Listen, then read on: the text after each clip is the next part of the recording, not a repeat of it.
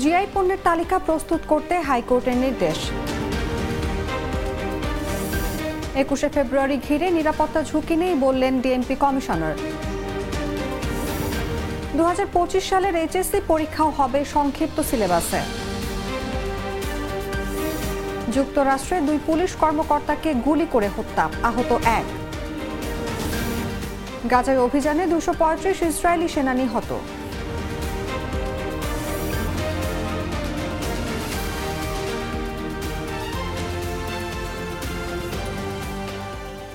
এতক্ষণ শুনছিলেন সংবাদ শিরোনাম। দর্শক, আমন্ত্রণ দুপুর 2টার সংবাদে।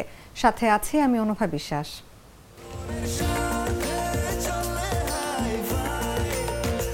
স্বাস্থ্যকর অল টাইম ফ্যামিলি কেক, সব সময় অল টাইম হেলদি লাইফ। চলে যাচ্ছে পুরো খবরে। টাঙ্গাইলের শাড়ি নিয়ে আলোচনা শুরু হওয়ার পর এবার বাংলাদেশের জিওগ্রাফিক্যাল আইডেন্টিফিকেশন বা ভৌগোলিক নির্দেশক পণ্যের তালিকা করতে সরকারের সংশ্লিষ্টদের নির্দেশ দিয়েছেন হাইকোর্ট। সরকারের সংশ্লিষ্ট মন্ত্রণালয়কে আগামী 19 মার্চের মধ্যে এ তালিকা করার নির্দেশ দেওয়া হয়েছে। সোমবার হাইকোর্টের বিচারপতি খুরশিদ আলম সরকার ও বিচারপতি সর্দার রাশেদ জাহাঙ্গীরের সমন্বয়ে গঠিত বেঞ্চ এই নির্দেশ দেন।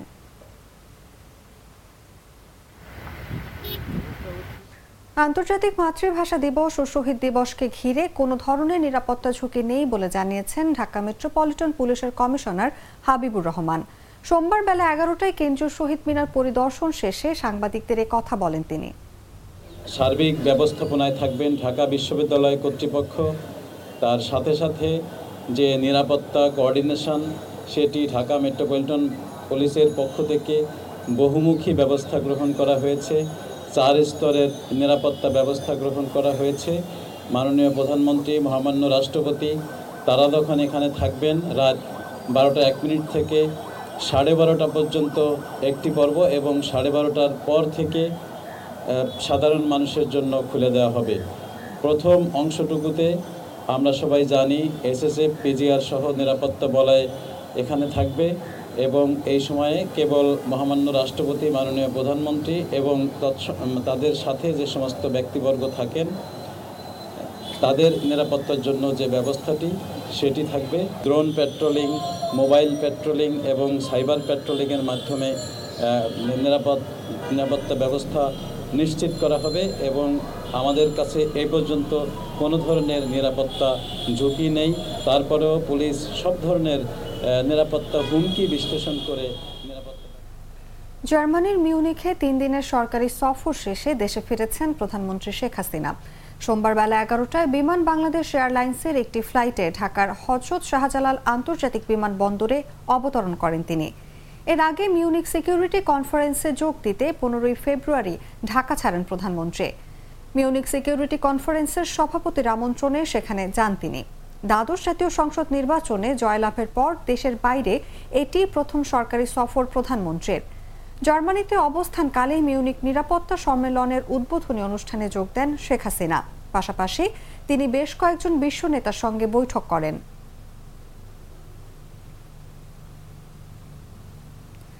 2025 সালের এইচএসসি ও সমমানের পরীক্ষাও সংক্ষিপ্ত সিলেবাসে অনুষ্ঠিত হবে।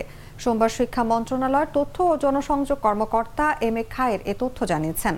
তিনি বলেন, 2025 সালের এইচএসসি ও সমমানের পরীক্ষা 2023 সালের এইচএসসি ও সমমানের পরীক্ষার মতো সংক্ষিপ্ত সিলেবাসে অনুষ্ঠিত হবে।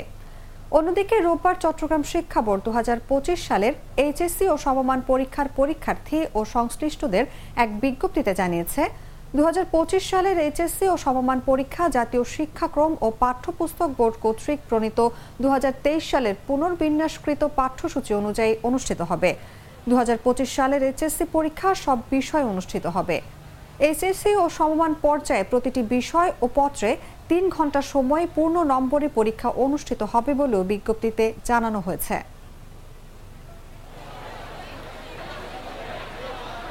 10-12 বছর ধরে পাম্পের কাজই করছি। বাজারে কত পাম্পই তো দেখলাম, কিন্তু আমি বলবো আরএফএলই সেরা। কারণ রোটরটি কোল্ড রোল স্টিল দিয়ে তৈরি, তাই পানির প্রবাহ অনেক আর হেডমিটারও বেশি পাওয়া যায়। অন করলেই পানির তুফান, আরএফএল ওয়াটার পাম্প। আপিল বিভাগের 2 বিচারপতির পদত্যাগে আলটিমেটাম দেওয়ার বিষয়ে ব্যাখ্যা দিতে সাবেক অ্যাটর্নি জেনারেল এজে মোহাম্মদ আলী সহ বিএনপিপন্থী 7 আইনজীবীর বিরুদ্ধে করা আদালত অবমাননার অভিযোগ শুনানির জন্য আগামী 22 এপ্রিল পরবর্তী দিন ঠিক করেছেন সুপ্রিম কোর্টের আপিল বিভাগ। এর আগে সুপ্রিম কোর্ট আইনজীবী সমিতির নির্বাচন অনুষ্ঠিত হবে। দুই পক্ষের সময় আবেদন সংক্রান্ত বিষয়ে শুনানি নিয়ে সোমবার প্রধান বিচারপতি ওবায়দুল হাসানের নেতৃত্বাধীন আপিল বিভাগের পূর্ণাঙ্গ বেঞ্চ এই আদেশ দেন।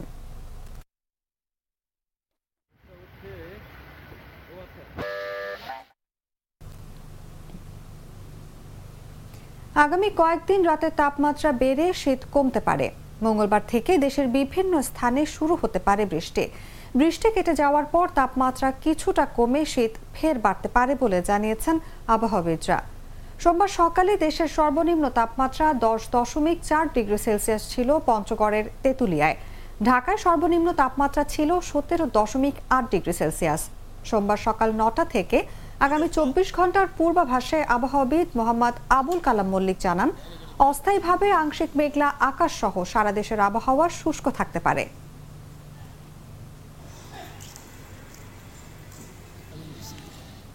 জানাবো আন্তর্জাতিক সংবাদ।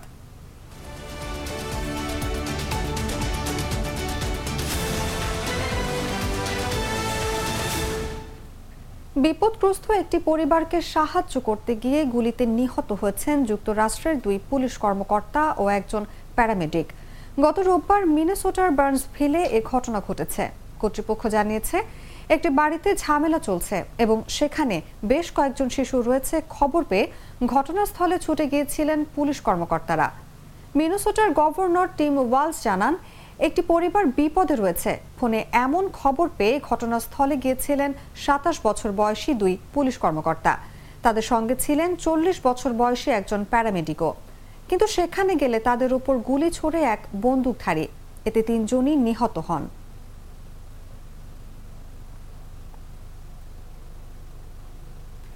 ইসরায়েলি সেনাবাহিনী এক বিবৃতিতে জানিয়েছে, গাজার দক্ষিণাঞ্চলে আরও এক সেনা সদস্য নিহত হয়েছেন। তার পরিচয় প্রকাশ করা হয়েছে। ওই সেনার নাম সার্জেন্ট সিমন স্লোমোভ, বয়স 20 বছর। গাজায় ইসরায়েলি বাহিনীর অভিযানে এ নিয়ে এখন পর্যন্ত 235 জন সেনা সদস্য নিহত হয়েছেন। গত 7 অক্টোবর ইসরায়েলের সীমান্তে প্রবেশ করে আকস্মিক হামলা চালায় ফিলিস্তিনি স্বাধীনতাকামী সংগঠন হামাস। এরপর থেকেই গাজায় অভিযানের নামে নিরীহ ফিলিস্তিনিদের উপর আগ্রাসন চালিয়ে যাচ্ছে ইসরায়েলি বাহিনী।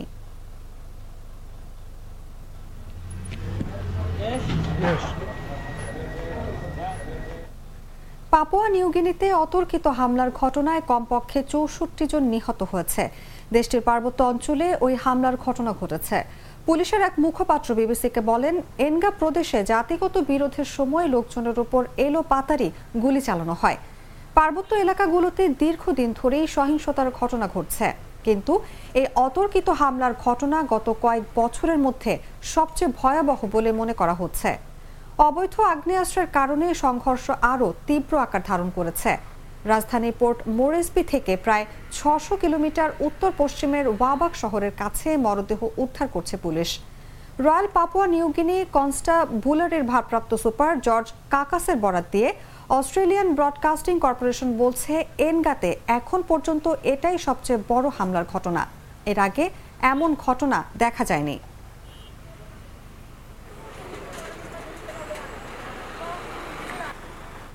ফিলিস্তিনি স্বাধীনতাকামী সংগঠন হামাসের হাতে জিম্মি থাকা লোকজনকে মুক্তি দেওয়ার সময় বেঁধে দিয়েছে ইসরায়েল।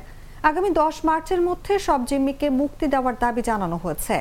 ইসরায়েলের যুদ্ধ বিষয়ক মন্ত্রিসভার সদস্য বেনি গান্তজ হুঁশিয়ারি দিয়েছেন, বলেছেন, হামাস যদি এই নির্ধারিত সময়ের মধ্যে গাজায় আটক সব জিম্মিকে মুক্তি না দেয়, তবে রাফায় তীব্র আক্রমণ চালানো হবে। গাজার জনাকীর্ণ দক্ষিণাঞ্চলীয় শহরে কবে সৈন্যরা প্রবেশ করতে পারে সে বিষয়ে প্রথমবারের মতো পরিষ্কার তথ্য দিল ইসরায়েল। রাফায় এই ধরনের হামলার বিরুদ্ধে বিশ্বব্যাপী সমালোচনা শুরু হয়েছে। শহরটিতে বর্তমানে 15 লাখ ফিলিস্তিনি আশ্রয় নিয়েছে।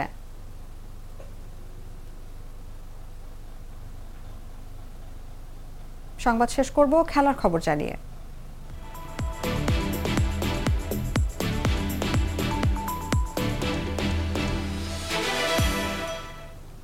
ইংল্যান্ডের বিপক্ষে সিরিজের চতুর্থ টেস্টে খেলবেন না ভারতের পেসার জসপ্রীত বুমরা।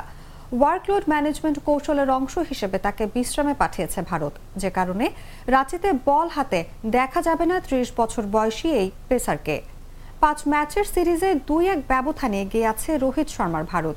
এই সিরিজে এখন পর্যন্ত সবচেয়ে উইকেট শিকার করেছেন বুমরা। ১৩.৬৪ গড়ে রান খরচা করে উইকেট নিয়েছেন মোট ১৭টি। রাজকোট টেস্ট শেষে বুমরা যাবেন আহমেদাবাদে। নিজের বাড়িতে ফিরে দারুণ কিছু সময় কাটাবেন তিনি। অপরদিকে আজ মঙ্গলবার এই ফ্লাইটে রাঁচির উদ্দেশ্যে রওনা করবে ভারতীয় ক্রিকেট দল। দর্শক, এই ছিল এখনকার মতো। পরবর্তী সংবাদ বিকেল ৪টায়। দেখার আমন্ত্রণ জানিয়ে বিদায় নিচ্ছি। শুভেচ্ছা সবাইকে।